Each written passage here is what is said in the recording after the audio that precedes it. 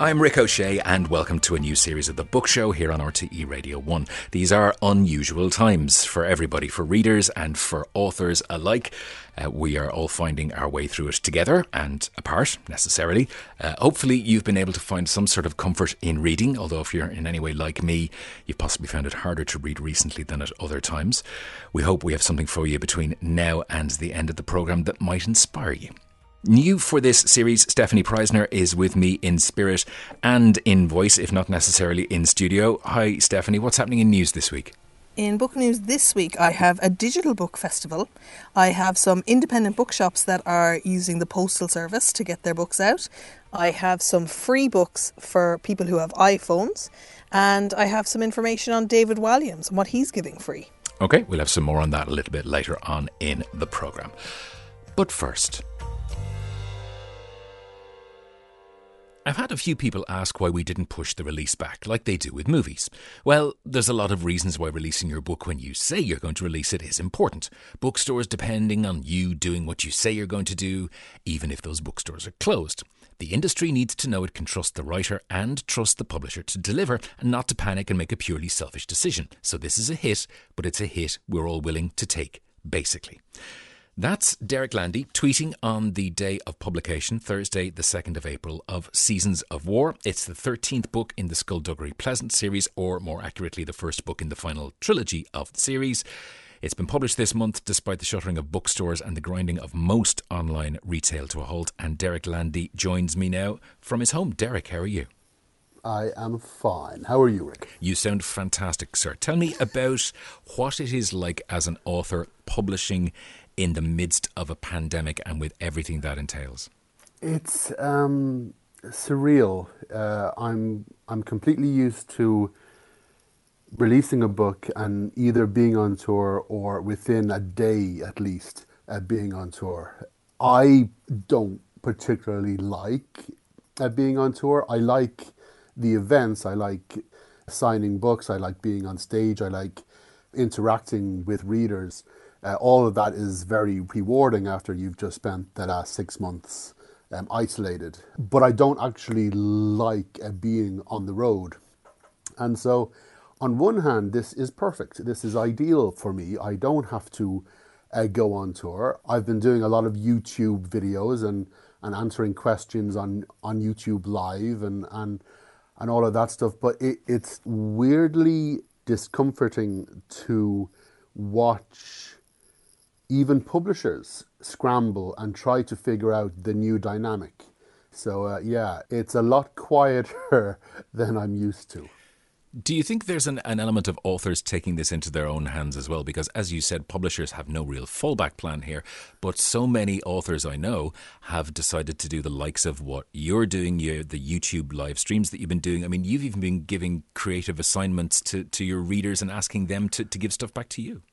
Yeah, it's. I think you kind of have to, especially if your audience is on the main younger, as in anywhere from 8 and 9 to teenage. That would be our prime audience. You've just got to find ways to connect with them. The publishers, they're kind of finding their own way. They, a lot of them. A lot of the people that a writer would interact with in the publishers, the editors, the marketing people, the publicity people, they're all frantically trying to figure out how to keep the books circulating in print and then being out there. So they kind of have their hands full. I would have expected that there would be an apocalypse scenario that they can just pull up the file and go, okay, here's how we delegate, here's how we do.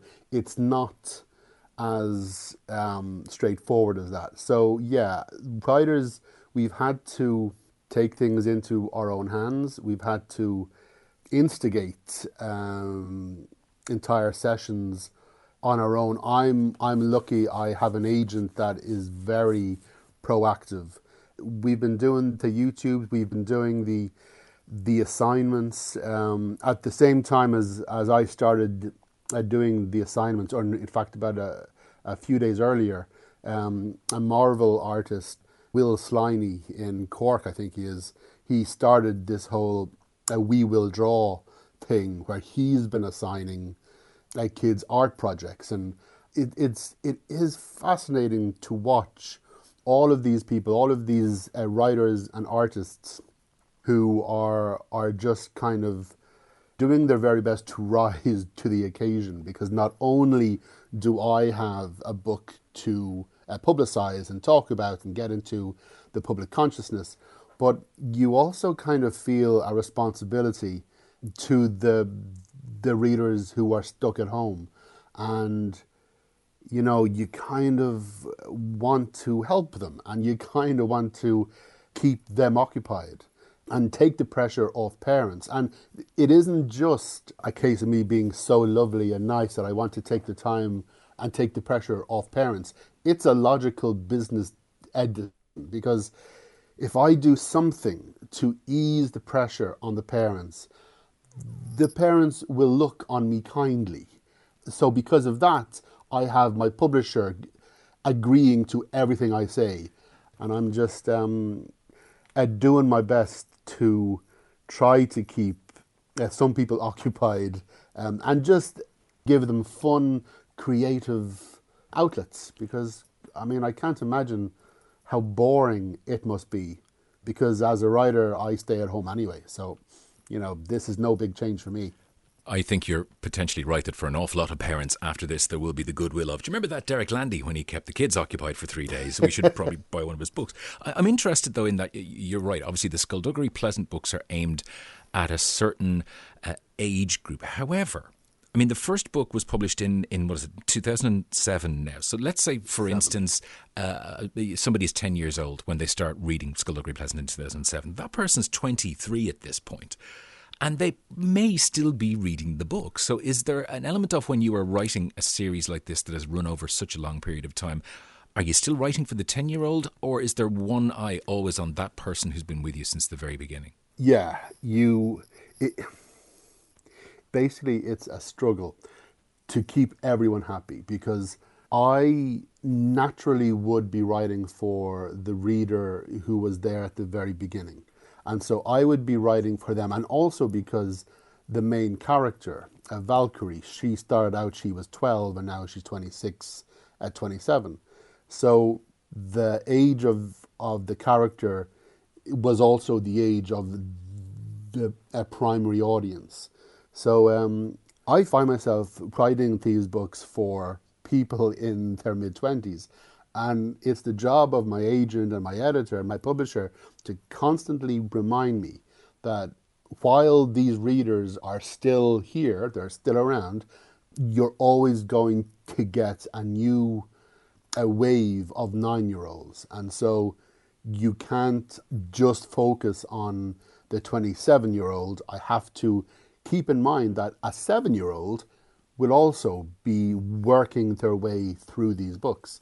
So you have to allow yourself to expand. You have to allow your mind to expand in all directions, to encompass everyone at the same time, to keep things sophisticated enough that you're getting the people in their 20s and 30s and 40s. And the audience for the series, bizarrely, it goes up.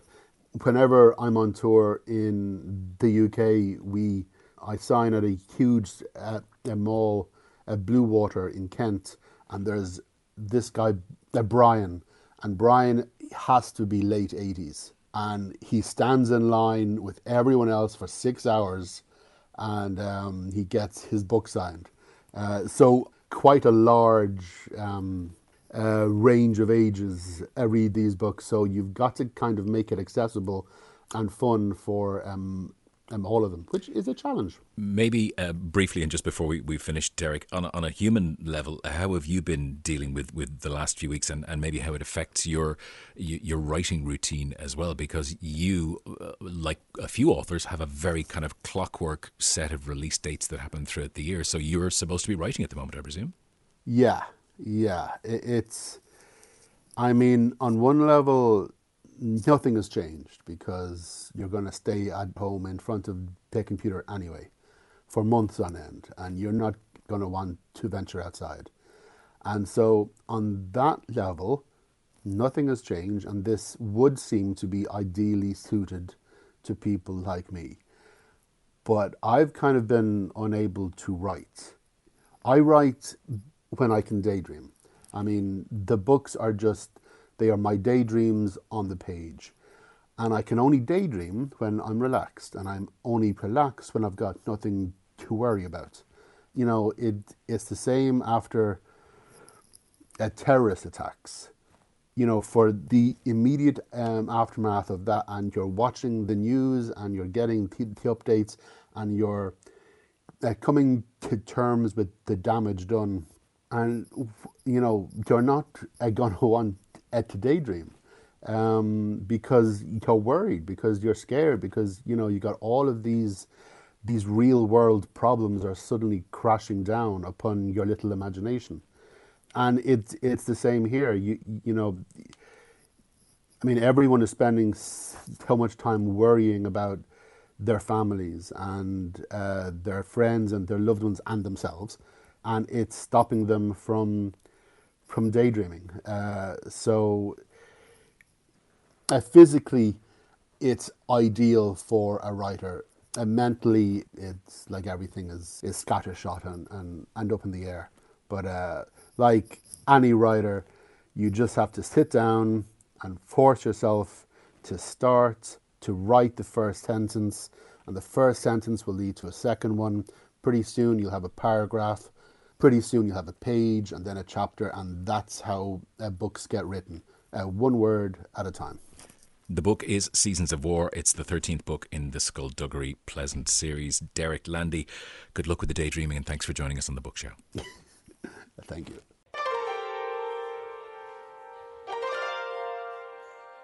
Every week on The Book Show, we give you the opportunity to put some questions to an author whose work you've read at one of your book club meetings, in whatever form they're happening right now. This week, we feature the Wise Owl Book Club in Navan in County Meath. Here's Margaret McCann to tell us a little bit about them. Hello, I'm Margaret from the Wise Owl Book Club in Navan, and we have been in existence for the guts of 20 years, myself, Maeve and Joe being three of the founder members who are still there. We are called after the Bookwise bookshop in Navan, which unfortunately is no longer there. But we remember with great affection Geraldine and Brendan, Joanna and Bernie. It was a fabulous bookshop. We are a group of about 8 or 9 people. Members come and go. We have a mixture of men and women. We read fiction and non-fiction. We recently had our first Zoom meeting, in which we all acknowledged that we missed our monthly meeting very much. We normally meet in the New Grange Hotel in Navan, and we're very grateful to them for their hospitality to us over the couple of decades that we've been meeting. The most recent book up for discussion by the Wise Owl Book Club in Navan was Actress by Anne Enright. Before we hear from her, we're going to get a quick synopsis of the book from Monica in Meath. Actress is the story of Catherine O'Dell, an Irish theatre legend who started out as an actress at a young age and went on to act on the West End, Broadway, and finally Hollywood. Her story is told by her daughter Nora, who is now a middle-aged writer herself. Nora narrates not only her mother's life, but her own life as well. The story centres on a complex mother-daughter relationship where the daughter is both in awe of the glamorous life her mother has led, but also pities her and feels disappointment. During the exploration of her mother's life, Nora is also trying to work out aspects of her own life story.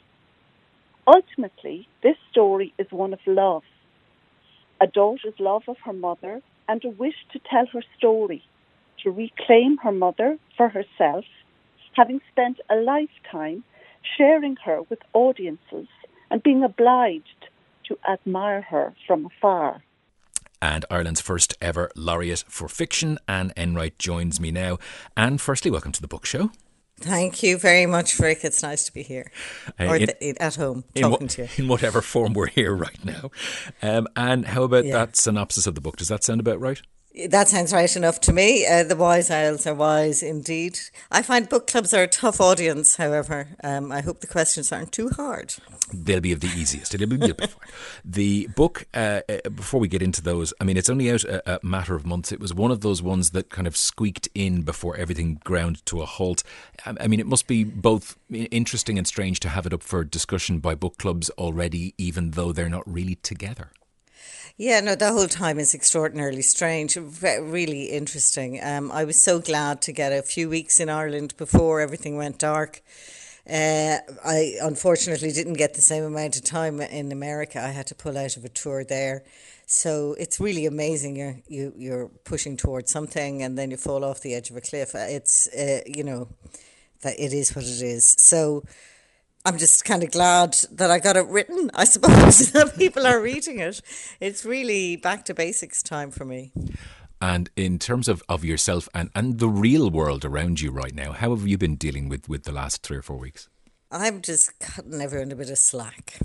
That's how I've dealt with it.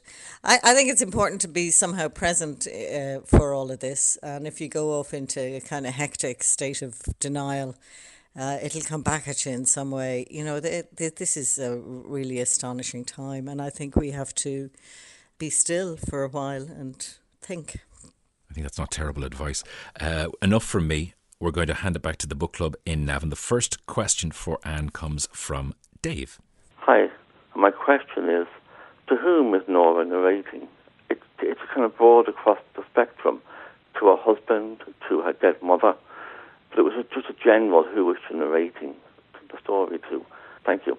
Well, thanks, David. You have noticed that I am keeping the spinning plate of the book held up on a very thin stick, which is, she says she's going to write this book, and she says it to her husband. So it's written in response to a kind of challenge from him. Okay, I'm going to write this memoir of my mother. But the memoir falters from time to time, and she lapses back into talking to and about her husband who initiated the process. So it kind of moves out from their house in Bray, County Wicklow, into, as it were, print and all the readers out there. So it's a kind of attempt at a memoir. And it's a failed attempt at a memoir because I think as she details the events of her mother's life, the effect that I wanted to gather up there was a sense of the emotion that all of these facts held for her somehow.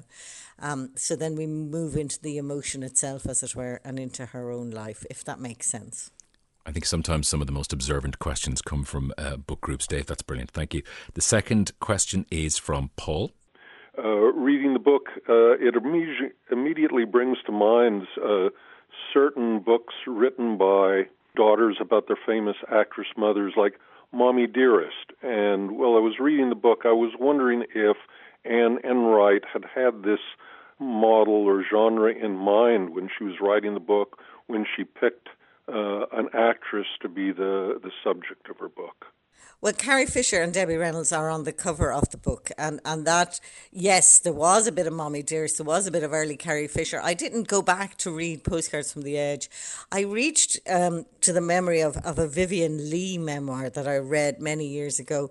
And Vivian Leigh, as you might, she was a very beautiful actress, very talented actress. She married Laurence Olivier, and she became, in the early 1950s, bipolar. And I remember reading that memoir, wondering what made her mad, as if the details of a life would give you the answer to such a question. So there was that. There were the lives of people like Limerick actress Constance Smith, who stabbed the man she went on to marry. There's a trick. And, various actresses. I love the thing about memoirs, whether it's Churchill or Vivian Leigh, you look at those facts as if they're going to yield the secret of whatever essential thing we know them for, one way or the other. And so it's a game of consequences that novelists kind of do all the time, one way or the other. And I was doing it in a more kind of both limited and distilled form in the first section of the book, in the first half of the book, when I was writing it as a memoir, as an attempt at memoir. But of course, it's so much more than that because it's the daughter who's doing it. One of the things that Nora does that a lot of memoirs of parents fail to do is she doesn't apportion blame, and so there are a whole host of memoirs of people just blaming their parents. But Nora is a very grown up narrator, and her mother is almost more childish than she is. In fact, frequently that's a primary reason for those memoirs being written, is to apportion blame in one form or another, usually. It is, yeah, but also, but in Mommy Dearest, it was, the idea that Crawford was this domestic goddess, when she just kind of bought those children and used them as props. So they did have an authenticity jag going on there, saying, actually, that image was false. So, fair enough. Question 3 is from Meath, but by way of Russia. Here's Tanya. You may be surprised, but the novel was translated from English into Russian, and I would like to let her know that she is important for us as well, for a Russian woman. I'm not sure that she was in Russia, or she has too many Russian friends, but I would like to let her know that she is important for us as well.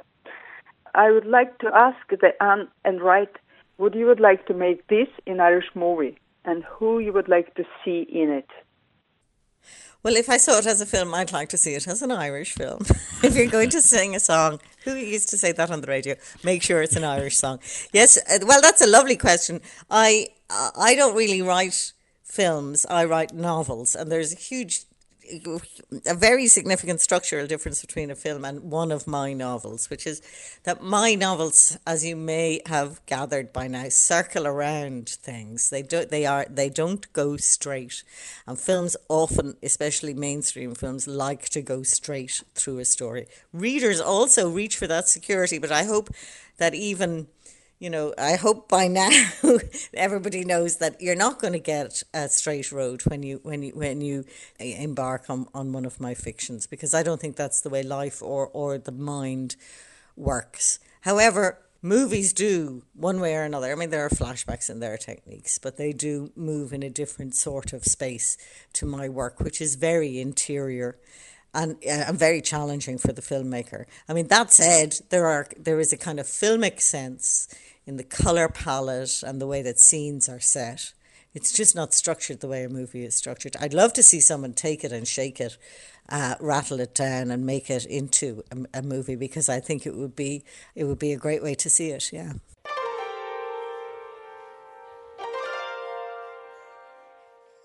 My thanks to Anne Enright for being such a good sport and for putting up with the interrogation. If you would like to put your book club forward for possible inclusion in future episodes, do contact us. Give us your name and your details to bookshow@rte.ie.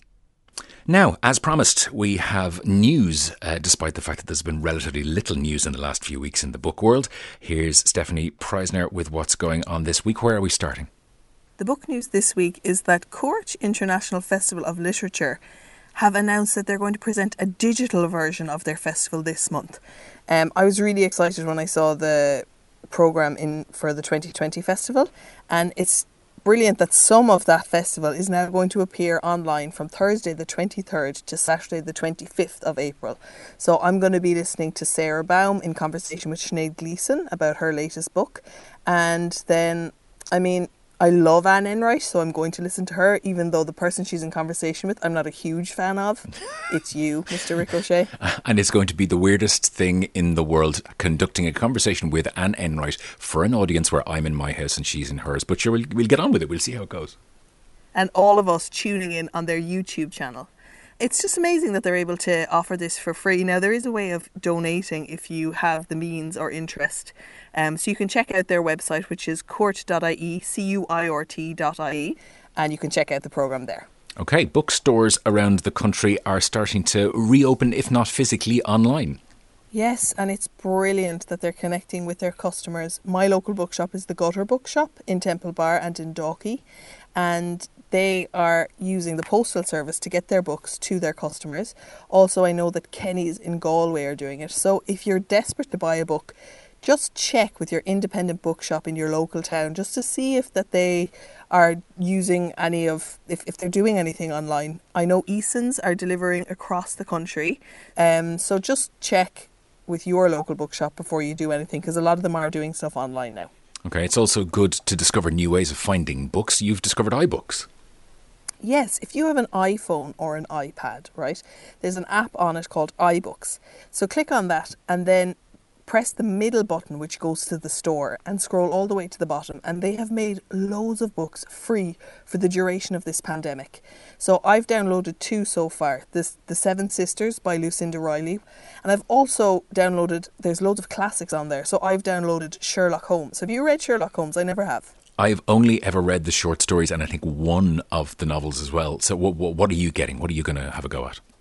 Well, I got so excited when I saw that they were free that I just downloaded the first Sherlock Holmes book that I saw. So I don't actually know the title, but it's waiting for me to read there.